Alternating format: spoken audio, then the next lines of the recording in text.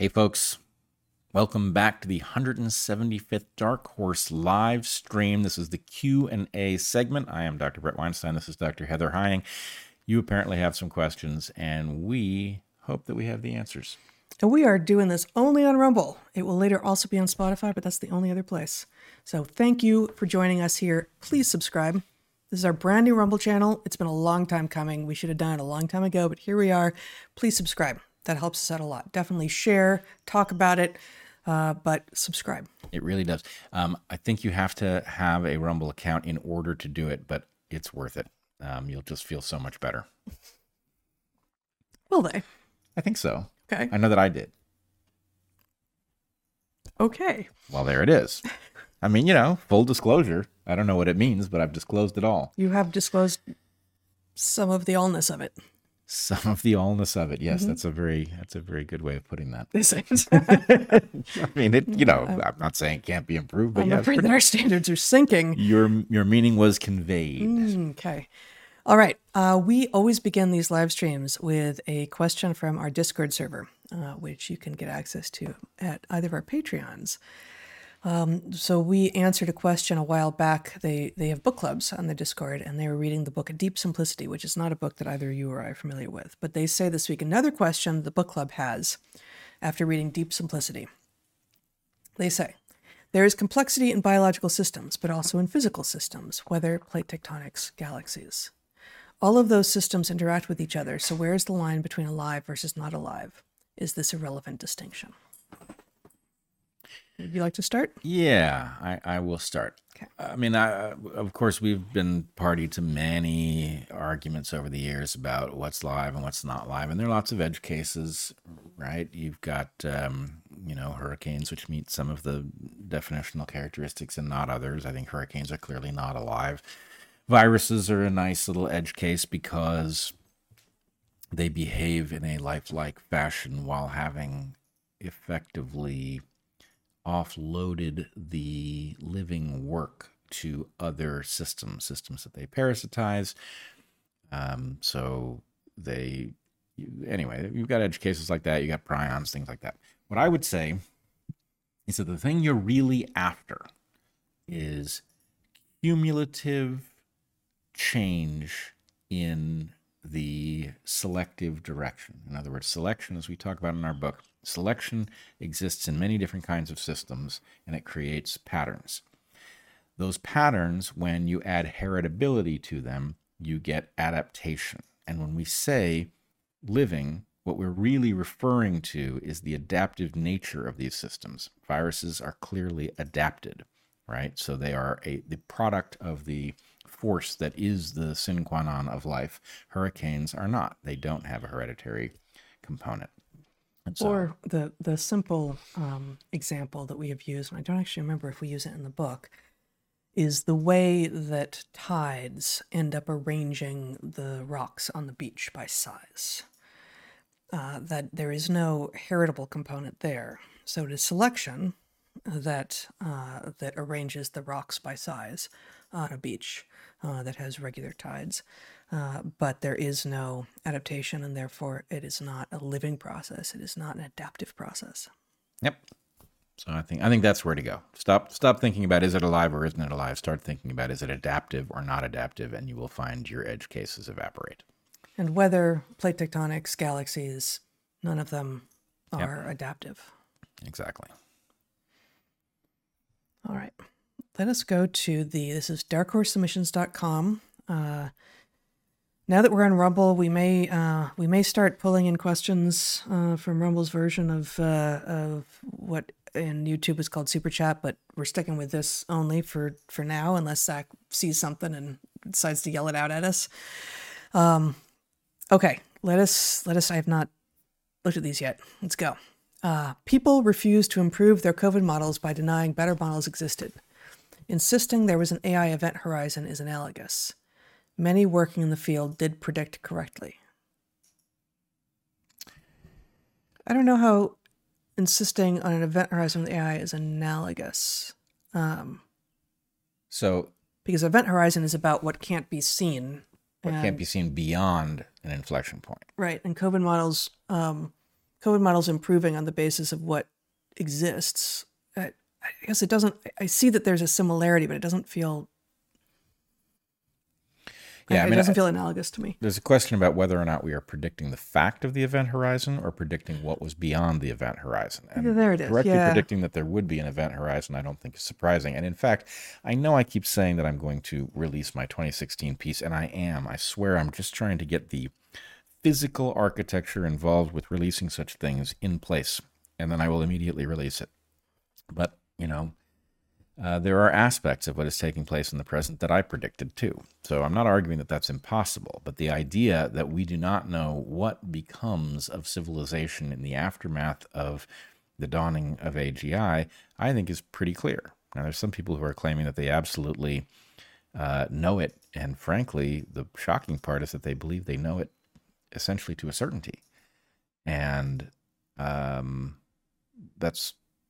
there's something off about that. It involves, frankly, funny and flawed math, in my opinion. That's it? Yep. Okay, this is going to be short today. Okay. I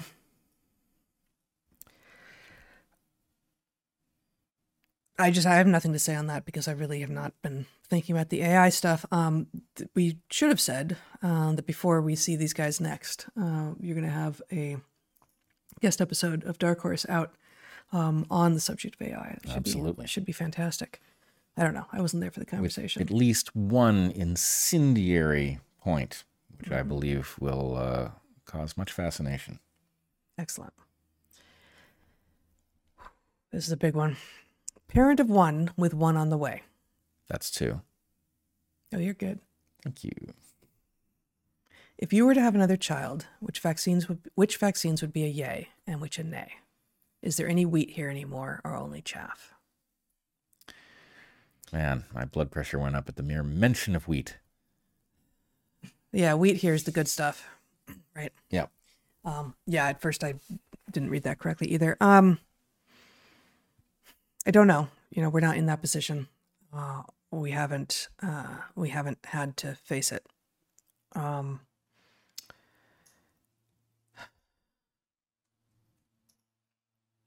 Why don't we I don't trust the schedule because I don't trust the people who made it, the vaccine schedule, the pediatric vaccine schedule. But we didn't accept the pediatric vaccine schedule when our children were young.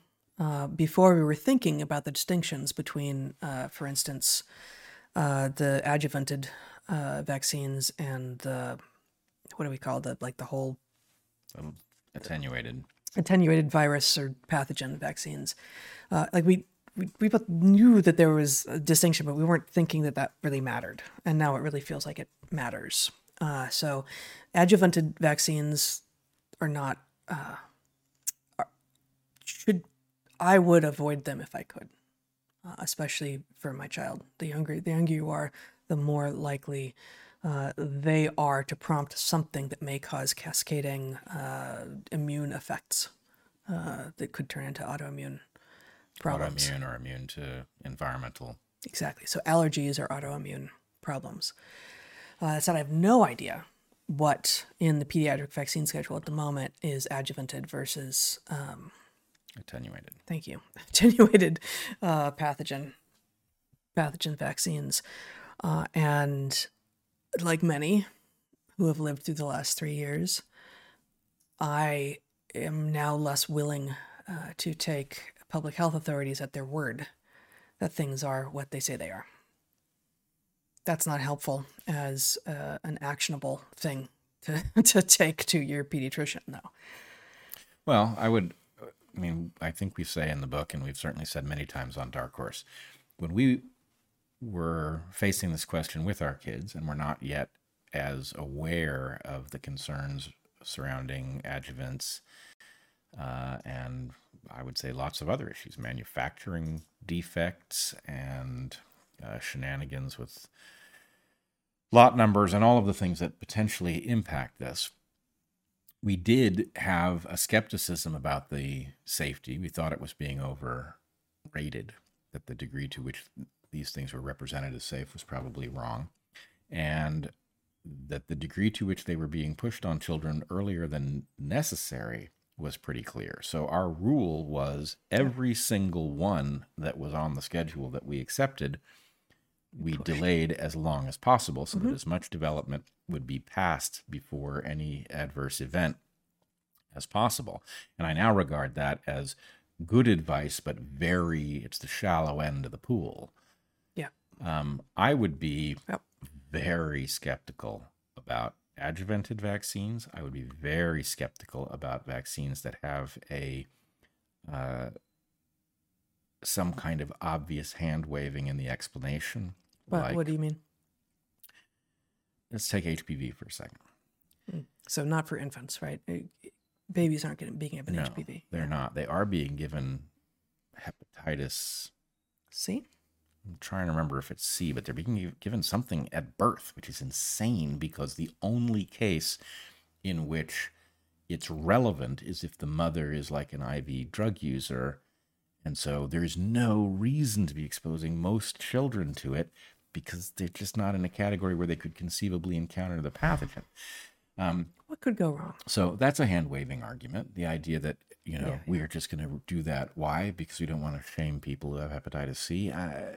No, sorry. You could protect. Well, again, with the sacrificing the large numbers of people for in some cases, totally fabricated, but maybe tiny number of people. And it's not even sacrificing them. It's like, we don't want to hurt the feelings of a tiny number of people. So we're actually going to do harm to large numbers of people who never should have been exposed to such harms. In a way that just so happens to serve a corporate interest in this case. Right. Right. But that's just a coincidence. Yeah, just a coincidence. But anyway, I would say, okay, the idea of being inoculated for, I think, any hepatitis at birth when you're not going to be exposed to the pathogen is bonkers. Yep. And so I would say, hey, doc, that's bonkers. Not doing it. Right. No, but I mean, it's like being like, okay, we're going to give your kid a rabies shot. Like, what? I don't have a rabies shot. What? Like, we do. We're vaccinated against rabies because you were doing work with bats and I was working with you for a while. And like, it was actually a risk of exposure. Yeah. And the rabies vaccine was good and it was available to us, and rabies is terrible. And we were going to be exposed to it. Maybe, right? We're doing stuff that put us at risk of exposure. The vast majority of people who were working on BCI, on Barrio Colorado Island in Panama, where you were doing your bat work, weren't vaccinated against rabies because they weren't putting themselves in a position where they might have been at risk. You don't vaccinate rando Americans against rabies. Why are you vaccinating rando American babies against hepatitis, whatever letter it is? Yeah. I don't know. So, I mean, that argument right there, that's not an anti-vaxxer argument. That's a pro-reason argument. That's actually, I learned how to think back in 5th grade. What happened to you? Like, where's your brain? Right. Why are you vaccinating babies against things that they will never get exposed to? Yes, of course there's a risk, because anything you do, there is a risk. Do no harm. Start there. Right. I mean, and, any conversation about vaccine safety has to start with the adult level threshold. The adult level threshold is no vaccine is perfectly safe, and there are many instances in which vaccines have been decidedly dangerous, including many which made it to market before that discovery was made, right? So should your child take this vaccine? If they have a zero risk from the pathogen, no, right? At the point that they have a risk, we can talk. But let's take the HPV vaccine. Mm-hmm. There's a conversation that we do not have, right? That we should be having. And that conversation is, first of all, the HPV vaccine is not like a vaccine against HPV. It's apparently a vaccine against 4 strains of HPV, of which there are many, like something like 16, I think, strains. I didn't know that. B, the harms of HPV are delayed till late in life. So you're talking about, to the extent that people get a risk from the vaccine itself, you're talking about risking young people in order to prevent a pathology that is indeed bad late. Mm-hmm. But then back to Nuremberg. Okay. Sorry to tell you this. Casual sex results in the transmission of HPV. HPV has consequences. You cannot solve those consequences risk-free with a vaccine the way you are being told. You have a right to know that, because you have a right to balance your choices. So you can say, I can't be perfectly protected from this stuff. I can protect myself through modifications of my behavior that might not sound like what I want to be doing, but maybe it's the right thing for me to be doing. You have a right to all of the information so you can plot a course through your life. And instead, what we are doing is, there is a problem. It's called X. We have a solution. It's called anti-X. Anti-X is cost-free. All you need to do is endure a little pain at the end of a needle, right? And it can be taken care of, and you can go around and fuck who you want, right? No, I'm sorry. It doesn't work that way. Adult-level conversation. There are costs. There are benefits. You have a right to all of the information, and then you get a right to say, no, doc, I'm not taking that. Worse, in the case of HPV, we have a difficult philosophical problem, right? Should I vaccinate my male child against a disease in which the harms are almost entirely manifested in females? Yes, it would be, from the perspective of protecting females, defensible. But is that my job as the parent of a male child to defend other females by putting my own child at risk? That's a tough philosophical problem. But it is not one that is simply settled, where we've said, yes, we do that. We put our boys at risk to protect our girls. That's what we do civilization-wide. We never had that conversation. Mm-hmm. So the point is, look, these things are tough. Let's stop pretending they're not. And the entire idea that there are two kinds of people in the world, right? There are sane people and there are anti-vaxxers, right? Nope, I'm sorry. There are a lot of people, most of the people that we call anti-vaxxers, or I don't know if it's most, but I suspect it is, are people who've actually watched somebody be harmed by something that doctors cannot explain. So the point is, are these people entitled to be concerned about vaccines if they've had a child injured by something and a doctor can't tell you what it is? Yeah, they have a right to be concerned. Well, and it's like, is it a reasonable position to say no more of your treatments when you gaslit me after I saw direct harm to myself or someone I loved? That's an irrational position? No, it's not actually. It's a rational position. And so, I think one thing that we are seeing starkly these last 2 years is how many utterly rational decisions get framed, get marketed to us as conspiracy cranks who couldn't possibly have anything to offer in the conversation. And meanwhile, literal propaganda is pushed at us as if it's the science. So propaganda is science, science is propaganda, and the people who are actually trying to figure out what's true are gaslit, called conspiracy theorists, and thrown under collective buses. Yeah. The act of trying to figure out what is in your interest so that you can decide for yourself in an informed way whether or not to consent to a treatment, which was, by the way, framed and codified at Nuremberg in the context of us hanging 7 doctors over it, right? That is somehow an unforgivable sin in the present. And, I guess the other... There are a lot of elephants in this room, right? the other elephant, and there's probably more that we haven't even pointed out yet, is apropos the conversation that we had a while back after I read Celia Farber's Serious Adverse Events, which is about the history of AIDS and HIV, in which many people, many of which should have known, could have known, including literally 2 Nobel laureates, Luc Montagnier and Carrie Mullis, came to the conclusion, surprising to themselves, that they didn't see any evidence that HIV could be the cause of AIDS. I don't remember exactly where each of them came out, but one of the position among, I don't know, let's call it the AIDS dissidents, the HIV dissidents, is HIV may be involved, but it can't be the causal agent given so many things, but included in which is like all these people with HIV that never manifest with AIDS at all, and a certain number of people with AIDS that don't have HIV, although that's less common because HIV turns out to be actually a pretty common fellow traveler for a lot of people. Yep. So that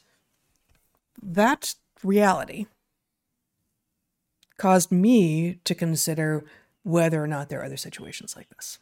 Right. To what degree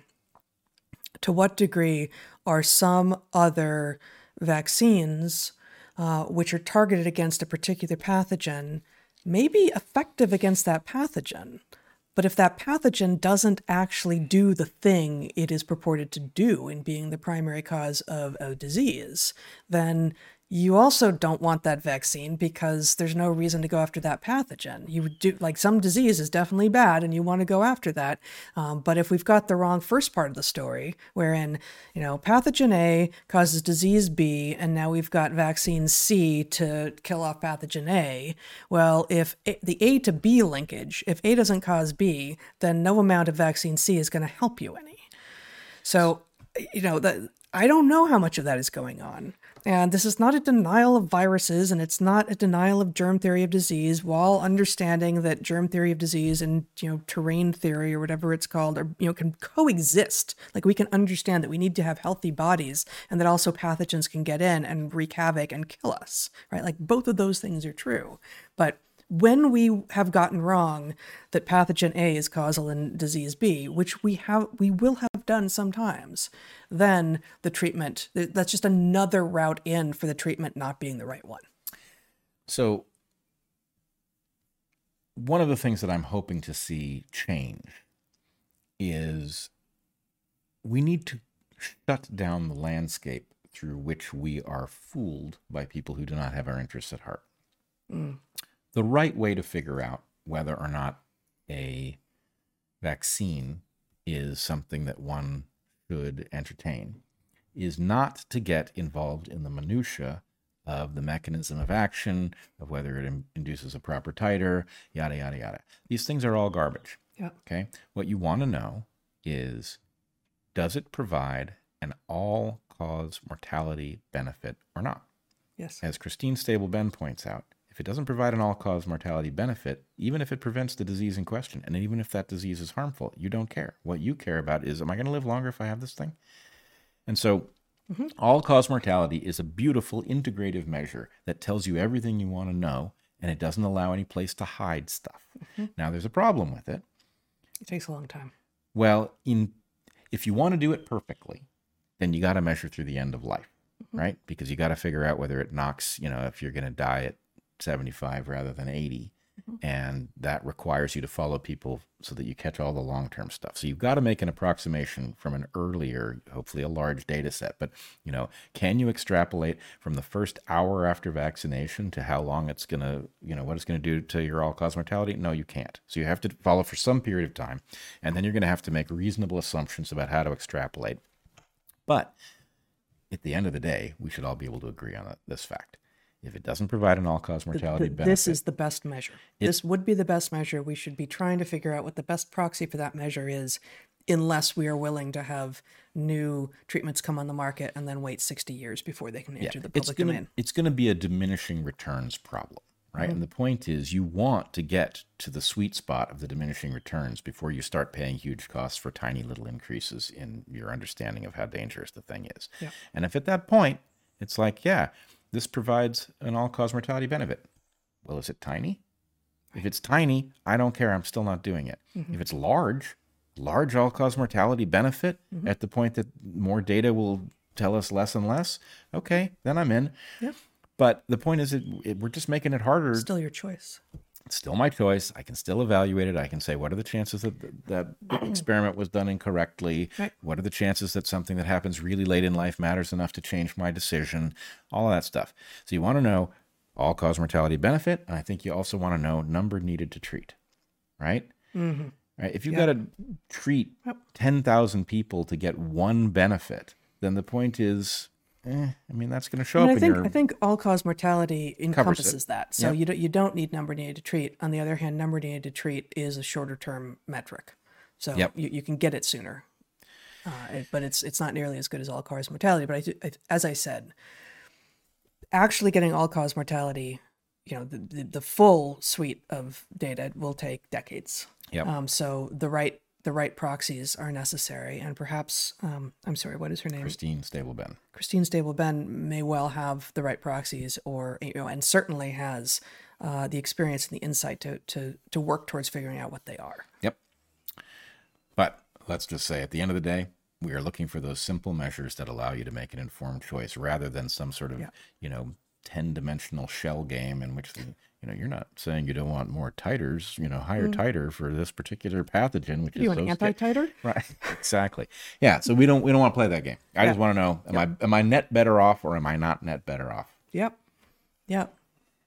Good. Maybe it's time for a satirical trans fats campaign calling for fat-affirming care to help facilitate the transition of fit kids to fat ones. Thoughts? Well, yeah, we could get the formula makers right in on that. I mean, I think we can get you can get M&M Mars or whatever it is. We can Coke, probably Procter and Gamble. I mean, everyone really. Yeah. No, I mean, who wouldn't be in favor of this? Right? Can't imagine. I mean, for one thing, it's readily doable. Making kids fat, that's something we can do. Yeah, Americans, we got this. Yeah, we got this. We got this one. Sure that's what we've been doing. Exactly. 50 years. Right, but Let's just call it an ad campaign. I mean, at least we could turn it into a competition, and we could give credit for major achievements. Yeah, in making fat is people first. fatter. Yeah. All right. Well, that's a very silly idea, but I appreciate it. Oh yeah, for sure. You two have a healthy appreciation of silliness, and I think it boosts your authenticity versus those who don't. For instance, Musk versus Gates. Thoughts on the importance of silly and self-deprecating displays? Oh, interesting. Yeah, Musk versus Gates. That's interesting comparison. Yeah, I don't know. I haven't spent much time like watching either of them, but I can't think of. Ever seen Bill Gates smile? I've seen him smile. Grins when he says creepy shit. Yeah, so as our son points out, he grins when he says creepy shit, which, that's terrible. In a past era, we might have called that a red flag. Yeah. Yeah. Yeah. Look, let's put it this way. I think you could what's the term? Partialize humor into a bunch of different categories, and you could talk about which things are important to what. Silliness can obviously be frivolous. I think it does tell you, you and me being silly together probably just tells you something about the sort of, internal same page kind of stuff. I'm probably not kicking you into the table. You're probably not kicking me under the table. Yeah, things can't be terribly tenuous if we're being goofy, right? Yeah. So it's a proxy for something. Yeah. It's a tell of sorts. Yeah. Yeah. Then there's going to be there's something about, I've said it in the context of young people finding mates. Mm-hmm. And I hate it that I have to say this because it puts a lot of people out of the realm of being marriageable to anybody. But you should never contemplate marrying anybody who doesn't have a sense of humor about themselves, period, the end. You can develop a sense of humor about yourself. So it does not put people permanently outside of the realm of being marriageable by your rubric. What it does, raises the bar and returns we should be returning so much more agency to individuals and saying, you, young woman, you, young man, are what you are. And you can become something different. You can't change everything. You cannot change your sex. You cannot change your height if you're already full grown. You can change your weight. And you can change a number of things about how you interact with the world and how you understand it and how you view the person who grimaces at you in the street, whether or not you take it as a personal assault or as, is your first take, why did he do that to me? Or is your first take, I bet that guy's having a bad day. Right? Even just those different approaches to how you go about things will change your outlook on life. And so too can you decide, okay, I need to take myself a little bit less seriously. I need to understand that I am fallible and human.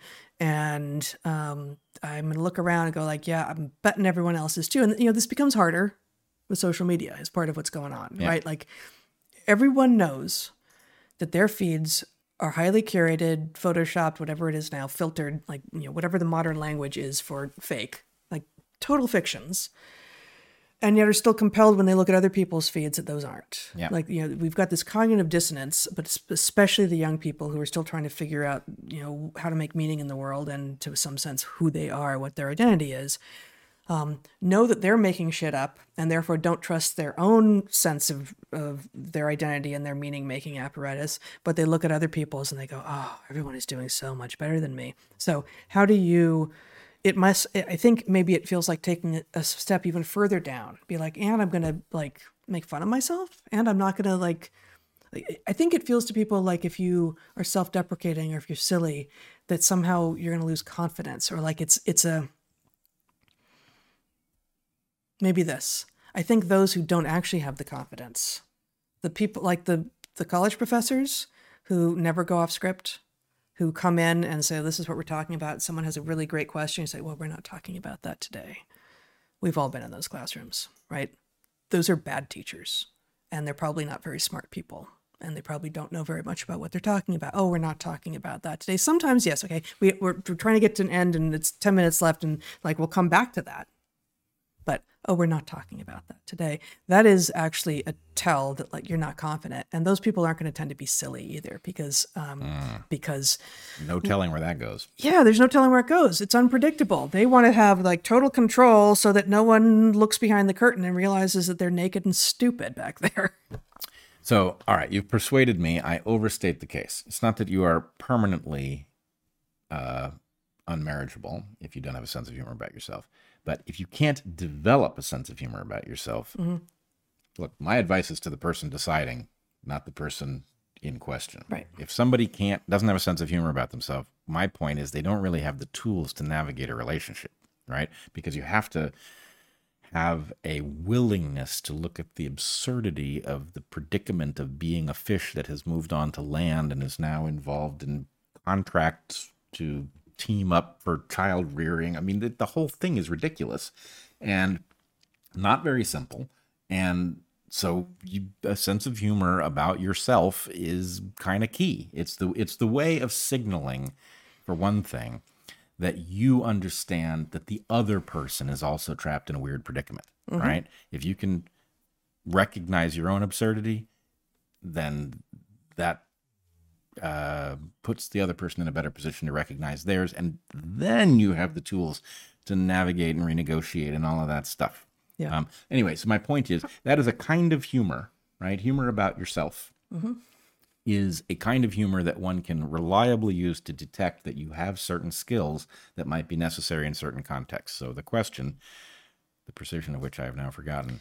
You too have a healthy appreciation of silliness, and I think it boosts your authenticity versus those who don't. For instance, Musk versus Gates. Thoughts on the importance of silly or self-deprecating displays? ? Yeah. So I do think various kinds of humor function as various kinds of proxies, but I also think that you got at it in a different way that doesn't require humor to be the mechanism. Willingness to be off script is evidence of confidence in one's position. If you are pulling a fast one on people, it might be very important for them to sit there and not 4 feet to the right, you know? So to the extent that somebody is trying to manage from where they will be viewed or managing in exactly how you will interpret something about them, right? It might be that is an indication that the whole thing is, a mile wide and an inch deep. A Potemkin pandemic. For example. Yeah. Right. For instance. You ready? Yeah. What do you think about the theory that the Fukushima disaster may have contributed to the sea star die-off along the Pacific coast? So, I wrote about the sea star die-off after we were in Alaska. Yep. On uncruise, and I elided what we thought might be going on, and someone in the comments asked me about it. Yep. And I said, yeah, I'm not really going to say that here. And but that was after talking with you, actually, right? Like you said, leave it out. I've seen people taken out over this. This is a fraught conversation because, for one thing, the timing fits. For another thing, we've got the entire scientific establishment on board with an explanation that in principle sounds all right, but on scrutiny doesn't really sound all right. Sea star wasting disease. Sea star wasting Yeah, disease. no, it doesn't. I mean, as a pathogen. that I wrote about. Right. Right. Like, well, no, there's no pathogen. Right. There's a couple of things that have been proposed, but this is actually, in fact, a syndrome, a disease, if you will, without a pathogen. Right, So, but I mean, that's one of the red flags right there. But the scientific establishment infers the pathogen from the syndrome. That's not actually what, I mean, I spent a bunch of time with the literature, with the research after coming back from Alaska and looking into it. And it's not that straightforward at all. But everyone points to sea star wasting disease. And they talk about things like water temperature and chemistry and, maybe a pathogen, maybe this, maybe that. But it's not that straightforward. Well, it was. There was a point at which I was pretty well versed in this stuff, and this was all but universally inferred that we were looking for a pathogen to explain the pattern. That's not what it looks like now. Okay. I know that there is an analogous issue with sea urchins, which have had a sudden die-off. Local, it's geographically restricted, but it turns out, where was it? It's a tropical. I can't recall, but there's a ciliate. There have also been there are periodic, episodic, non-predictable, currently, die-offs of sea stars. Sure. Especially along maybe not especially, but including along the Eastern Pacific Rim, which is to say the west coast of North America. So the question is, are those die-offs typically across all species? I don't know. Because that's the thing that throws me about the wasting disease, is that it took out all species simultaneously, and it did so across a huge latitudinal climb, which suggests this isn't about a slight difference in temperature change. The entire Pacific Rim. Right. So it fits. Yeah, not just, all the way down like Baja, up to California, Oregon, Washington, BC, Alaska, Soviet Union, down in Japan. Yeah. And like I don't know how far down it goes, like into Korea. Like I don't know how far down it goes, but the entire Pacific Rim. Yep. And so it was post-Fukushima. It spread geographically as if radionuclides were migrating through a food chain, something like that. So it's possible. Yep. I wouldn't say it's anything like a certainty, but I would say I am very skeptical about explanations that don't fit, like climate change, which wouldn't be doing it across that range of latitude. It would take out some species first, then it would take out another. There would be places that were affected, other places that weren't. It doesn't look like that. I would say pathogens, you got to have a pretty special story for a pathogen to take out sea stars all at once across so many species and larger clade boundaries. Yeah, I mean, I guess I would say that if SIV appears to be a real virus, right? Simian immunodeficiency virus. HIV is a speciation event from SIV, I think. We think that. Regardless of what it does or does not do, SIV affects lots of species of non-human primates, and HIV appears to, not sure, only infect humans. But so, there is there can be different levels of specificity, of host specificity for viruses, where, you got like avian flu that can somehow get to humans. That seems like a big leap. Much easier, I would think, and in fact we see swine flu, right? Like, even though we're not that closely related to pigs, there are some immunologically similar things between us and pigs, such that gets transferred. That's not how I would tell that story. What I would say is, just as we have some amazing natural history stories about pathogens with multiple sequential hosts, right? There's some long history of a particular pathogen leaping back and forth between creatures that have a relationship, right? Bird flu uses birds to disperse, right? Swine flu, Birds are getting sick from avian flu. Yeah, they are getting sick. They're not just a vector. That's not my point. My point is this didn't suddenly happen that something emerged that affects people and birds. It's that there is a very ancient history of a pathogen.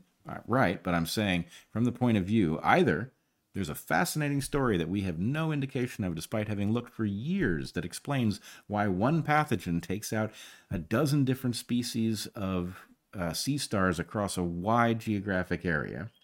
Either that's a story and we haven't found it, even though we've looked, or it's not that, because that doesn't sound like a emerging virus suddenly is capable of jumping all of these species boundaries. Right. I don't understand how that relates to. I don't understand what you're arguing Bird flu, regard to bird flu. A ancient virus adapted to birds as a mechanism for leaping geographic boundaries because birds have special skills in this regard. It is not surprising. I would probably put that a little differently. Like, it infects birds and then it finds itself in a host that can leap geographical boundaries. Yes, but my point is it's not new. That is, you're talking about something that has been going on probably for hundreds of millions of years. And to find something adapted to a system in which birds and mammals are coexisting is not surprising. So sea stars have these periodic die-offs. The question that is most relevant here is one you asked, which is, in these periodic die-offs, is it restricted to Pisaster, for instance, the giant, the top predator in among the sea star community? Terrible word, but or is it all of them that are affected? And if it's all of them that are affected, then the timing is suspicious and the geographic range is suspicious. But the fact that it's going after all of them isn't new and therefore isn't itself a suspicious variable in the story. Right. Which then would be, as I said, a very interesting case, right? There is some sort of virus that behaves differently in sea stars, or maybe it's not a virus, but some sort of pathogen that behaves differently in sea stars than most pathogens behave in most creatures, right? And we still haven't found it, even though we've been looking, even though we went after it specifically. Right. That would be an interesting story. And I'm not ruling out an interesting natural story. There could be one.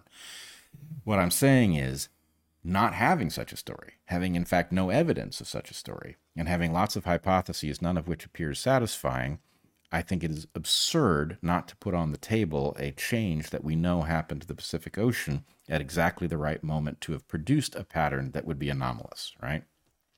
So anyway, approximately the right moment. It's not quite as clear, but it's definitely just right there in the thick of things, and there had not been a die-off that complete, I guess. So in response to my piece in Natural Selections, I did hear, not just in the comments, but over email as well, from a number of people reporting from various places around the Salish Sea, around California, up in Southeast Alaska as well. No one from the Western Pacific Rim saying, I was just out and I saw one. And I hadn't seen any for years, just like you hadn't seen, just like I reported that we hadn't seen any for years. So it does seem like there's sort of anecdotal evidence that it's coming back, but it was so complete for so long. And I mean, also just so like visually stark. Like if you were around, if you saw these things oozing and just losing coherence, it looked tragic and painful and awful. So it did seem like, I agree with you, that given the amount of effort that was put into looking for a pathogen, and like I said, the research does not seem to me now focused on there must be a pathogen. It's still there, and there is one contender, but it doesn't look like it's really, I don't remember what it is now. I wrote it into the piece, but it doesn't really look like that strong a contender. But there are a lot of people saying, well, maybe it's this, maybe it's that, maybe it's this other thing. And yet I don't see anywhere in the published literature, and maybe I've missed it, but it's certainly not prominent in the published literature, the idea that it might be downstream of Fukushima. That idea was punished. Right. And that's what you said to me when I was writing it. Right. Yeah. So I guess my point would be this.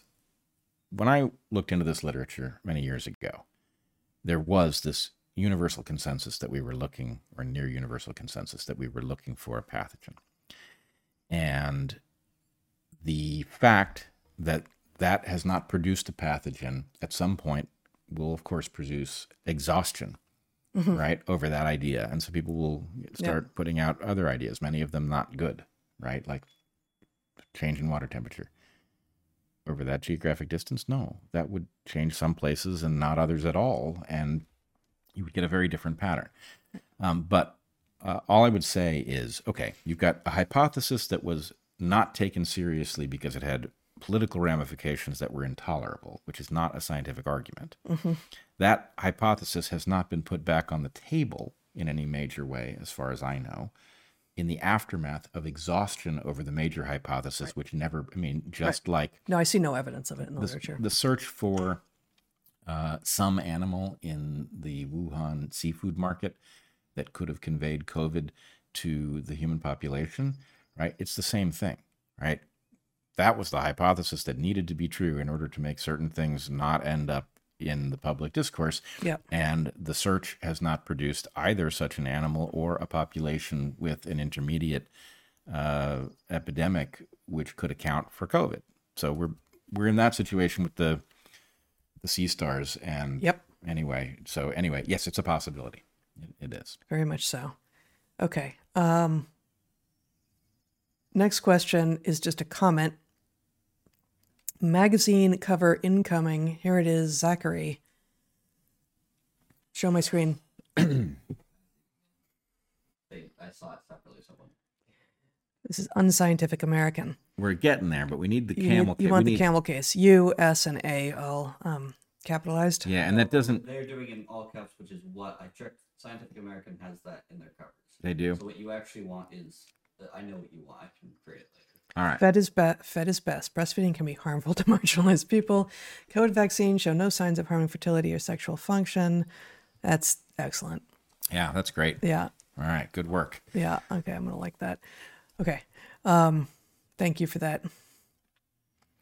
Okay. Are you referring to the mRNA vax experiment as the Nuremberg violation, or are you referring to the creation and global dissemination of COVID-19? Take that as SARS-CoV-2. Which, or both? Let's put it this way. The vaccine campaign, 100% and very clearly so. I believe that one of the provisions, and I'm not going to go back and dig through it again, did suggest that the enhancement of the ancestor of SARS-CoV-2 would potentially have been such a violation. And I certainly think that that is worth looking at. Although, as you point out, Nuremberg was codified at a moment where our technology was too crude with respect to such things to foresee this. Yeah, I think they couldn't, or at least they did not imagine us creating our own pathogens. And so it's like the Constitution is written in such a way that one has to interpret what they would mean in the current environment, as opposed to just take it at its literal face. Yep. Actually, though, I would say one more thing. Mm-hmm. I appreciate what was done at Nuremberg and how carefully it was done. Mm-hmm. The idea that, let's put aside the exact penalty, hanging. Let's just say the conviction of doctors on the basis that anybody who had been through the training that a doctor goes through knew damn well they had no moral right to engage in that experiment. You can apply that exact standard to the enhancement of potential human pathogens that might turn into a pandemic, right? In other words, my feeling is Anthony Fauci offshoring gain-of-function research to Wuhan in order to keep it going in light of a ban. Treasonous motherfucker. To not put too fine a point on it, yeah. No, that We're was rumbled now, it was a betrayal. It's not even treason because it's not even about a nation. That was a betrayal of his responsibilities as an educated human.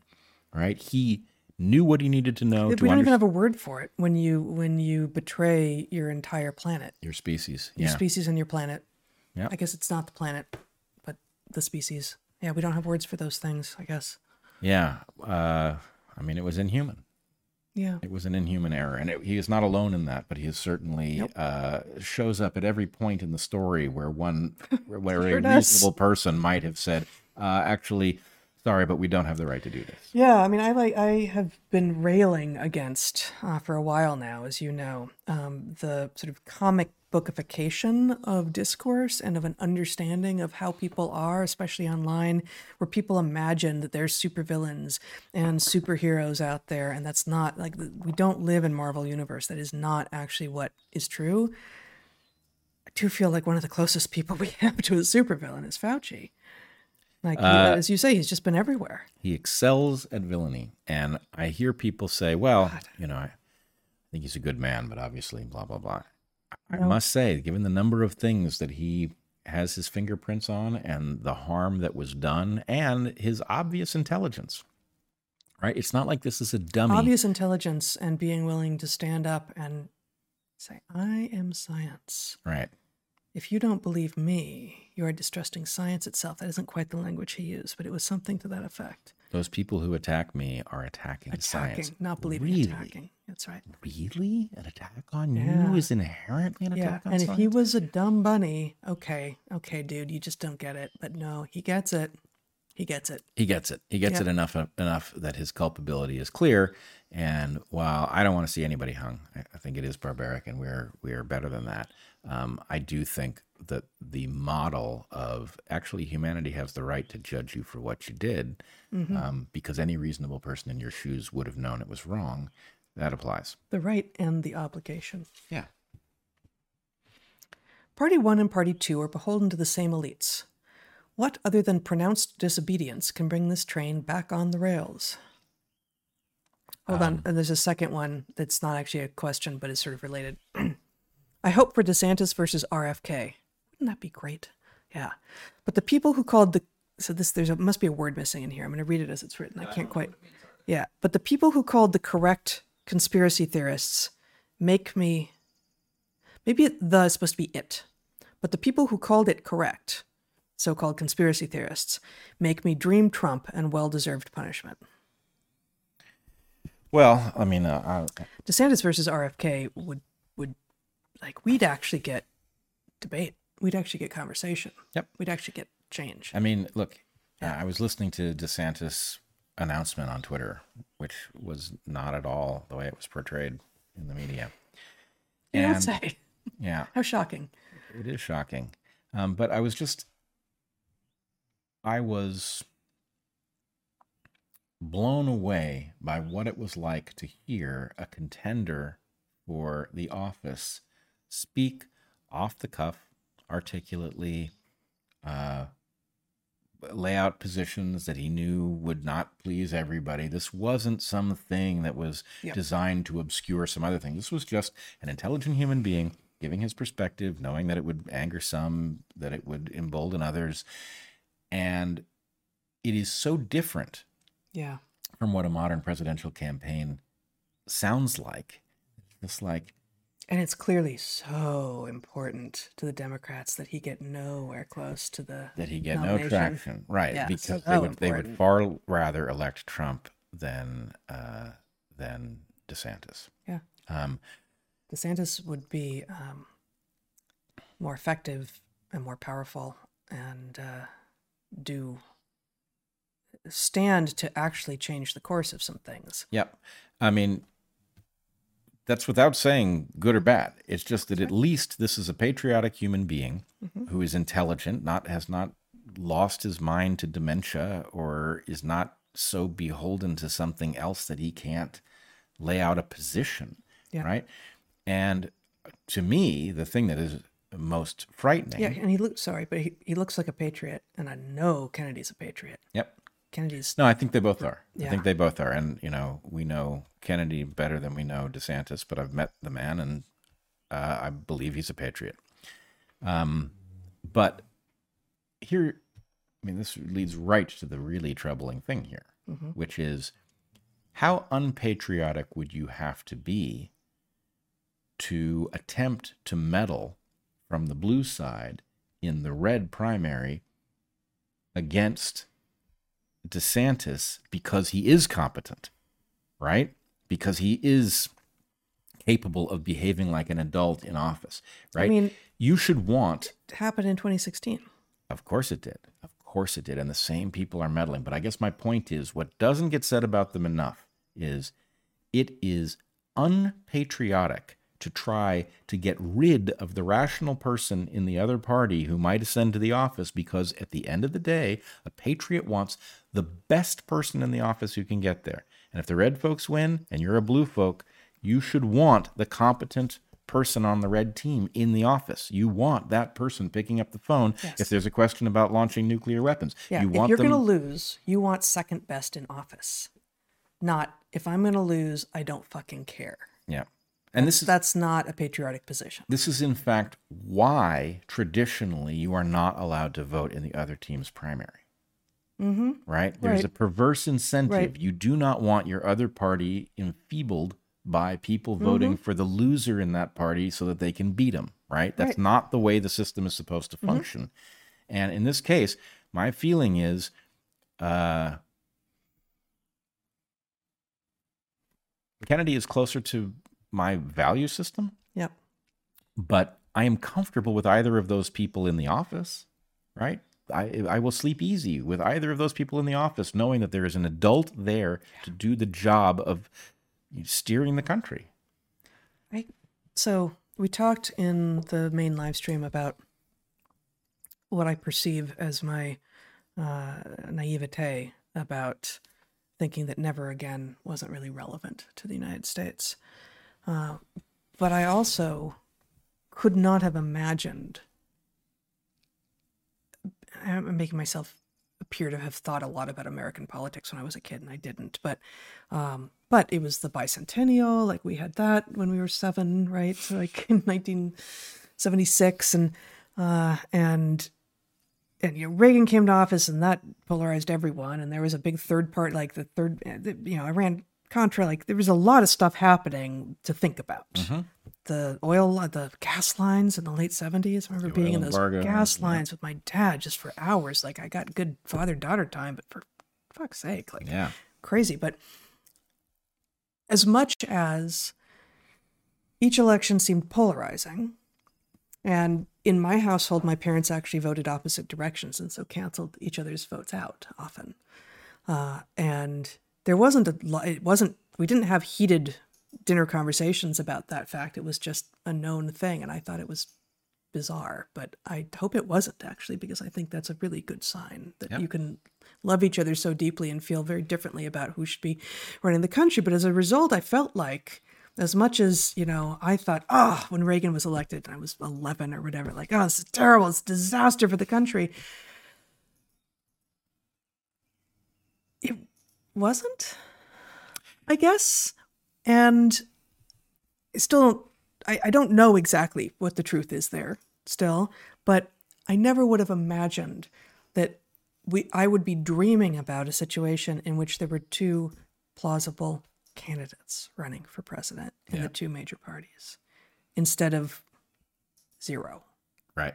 like where it would be like, we have to dream about having plausible candidates. What part of democracy have we forgotten? Right. It would be win-win. You had two competent people, two competent, courageous patriots running for the office, and then the point is, well, I prefer this one to that one, but I'm okay with a loss rather than, oh my God, the sky is falling if this other person gets into the office. Right. And we are being marshaled in the direction of a system that puts us in that predicament every time, or creates the impression that it has. Right. I do remember, all of those times that we were told, you can't do a third party thing this year. You know why?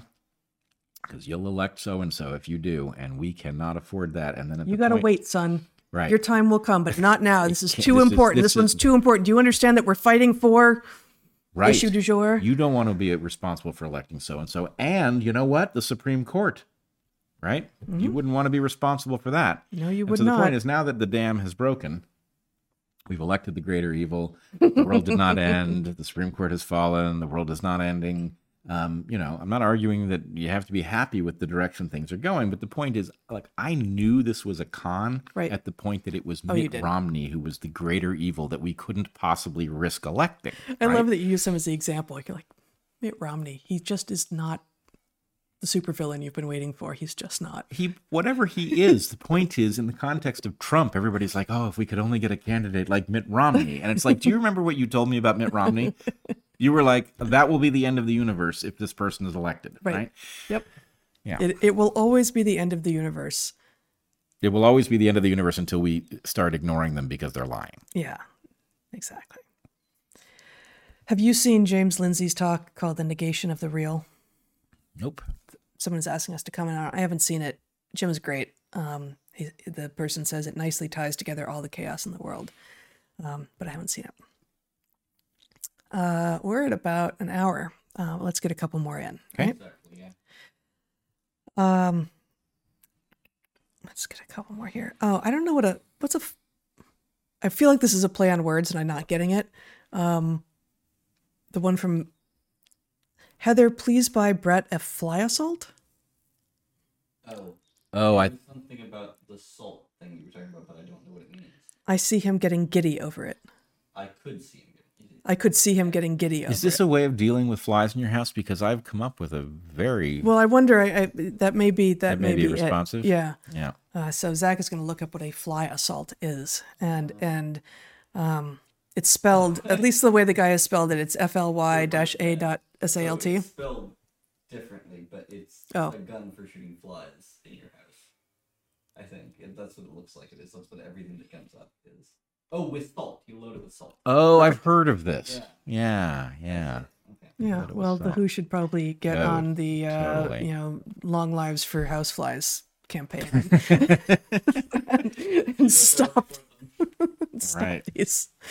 Yeah, you could get giddy over it, and it would keep the isopropyl off the windows.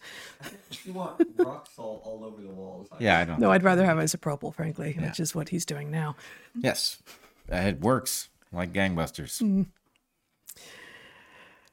Okay. Sorry, guys. There are several good questions here, but I'm going to stick to two more. Why 5 toes and fingers? Isn't 3 of each sufficient? I mean, lots of mammals have different numbers. In fact, since we came out of the water as tetrapods, boy, I think my estimate of mammal origins was about right. But tetrapod origins 350 million years ago? I'm much less sure of that. But since we came out, and actually since before then, since we were lobefin fish in the water, there's been variation from like up to 8 or 9 down to 1, right? Like horses are down to, or do horses have 1 and then like 2 up? Do they still have 3? Or do they have 2? Or maybe the first and then, I don't know. I think there are some extant mammals that have only 1 and some with 2. And here we have 5. And 5 is a relatively stable number for mammals, but by no means the only answer. I guess I would put the burden of responsibility for this question back on you. Isn't 3 of each sufficient for what and on what grounds? Yeah, I would point out that if we had 3, we probably would have ended up with 10 commandments. 6 commandments and 6 enumerated rights in the Bill of Rights, which is not nearly enough, by the way. We could do without the 3rd. Or 12. We could have ended up with 12. We could count again. I don't know. My feeling is, what you said. For what? Yeah. Because for holding a baseball bat, maybe. Yeah, I mean, you could. So the chameleons, I believe, retain their 5, but then they're fused. And I don't actually remember, but they're. So you ever look at chameleon hands, and you should if you haven't. We can't do it, but it looks like this, but it's actually 2 on one side and 3, and they grip really, really, really well, and they also have that prehensile tail thing going on. But that's 5. It's 5 digits. It's 5 skeletal digits that are fused into a 1-2 combination. Yeah. So yeah, for chameleons, 2 appears to be sufficient, but they've got 5, and so they just sort of encased them in little skin gloves and turned it into 2. So you could try encasing some of your fingers in little skin gloves, or leather. I would probably use, processed leather. I remember there's some sport in which you can buy gloves that have maybe it's skiing even. I saw some gloves like this.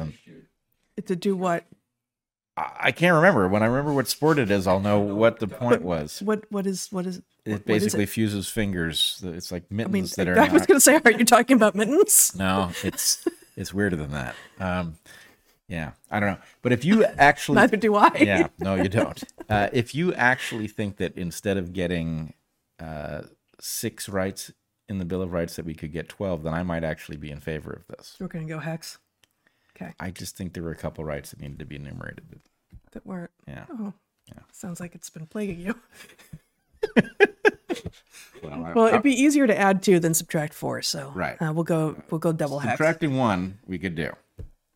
You know, the Third Amendment. No, I know, but I don't remember now. But I have heard some good arguments for really wanting to maintain the right to not have soldiers quartered in your home.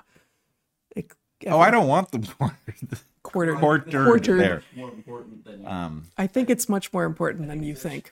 Yeah. I don't think so. I think the rapidly deploying buildings has obviated the need to protect our homes. But I don't know. I could be wrong. It doesn't hurt to have it in there as long as we're not giving up a spot for something else. Yeah. Yeah. Okay. One more question. Sorry to those whose questions we have not gotten to. Has climate change groupthink hijacked and undermined the environmental movement? 100%. Yes. 100%. And 100%. Regardless of what is true about climate change. Yeah. 100% regardless of what is true about climate change.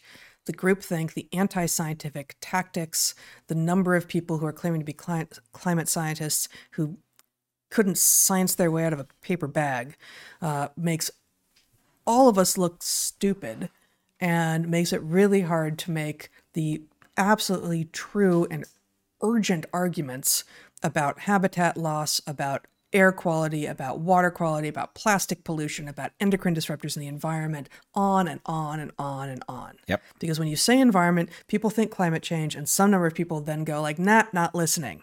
And it's appalling. Yep. It's terrible. No, it is. It is sucking up all the oxygen in the room, and we have an environmental crisis on our hands that has to be dealt with because, frankly, we don't have the right to leave a lesser planet to future generations, and the rate at which we are degrading the planet is very high.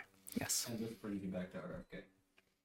And this brings us back to RFK. Thank you. Yeah. He's not an anti-vaxxer. He is an ardent environmentalist, and he always has been.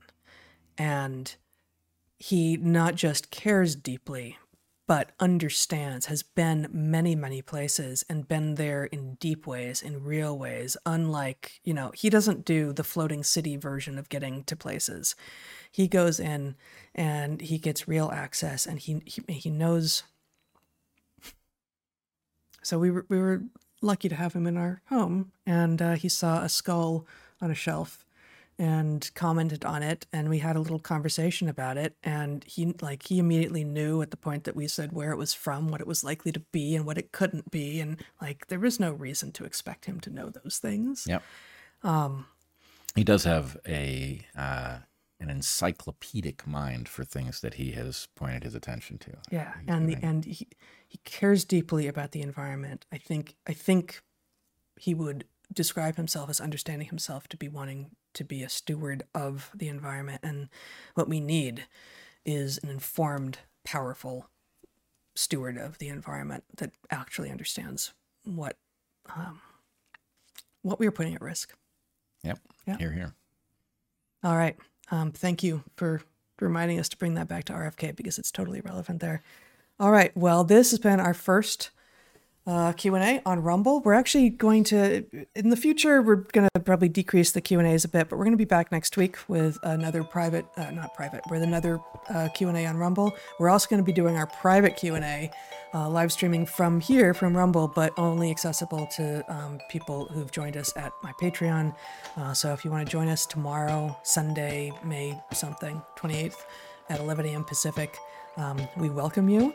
And if not that, then we'll see you next week, again at noon 30 Pacific on Saturday for the main live stream, and then another Q&A just here on Rumble after that. So until we see you next time, and please subscribe. Yeah. Seriously, this is our new Rumble channel. Please subscribe to it. And if if it's free, so this doesn't make any sense at all. But if you're trying to decide about the subscriptions, unsubscribe from the YouTube channel if you gotta, and subscribe to the Rumble channel. I mean, seriously. No. Just leave everything where it is over on the YouTube side, but subscribe here for sure. Yeah, it's free. It doesn't cost you anything. You can presumably turn off all the notifications and just subscribe. Anyway, we will see you either tomorrow or next week, same time, same place. And until we do, be good to the ones you love, eat good food, and get outside. Be well, everyone.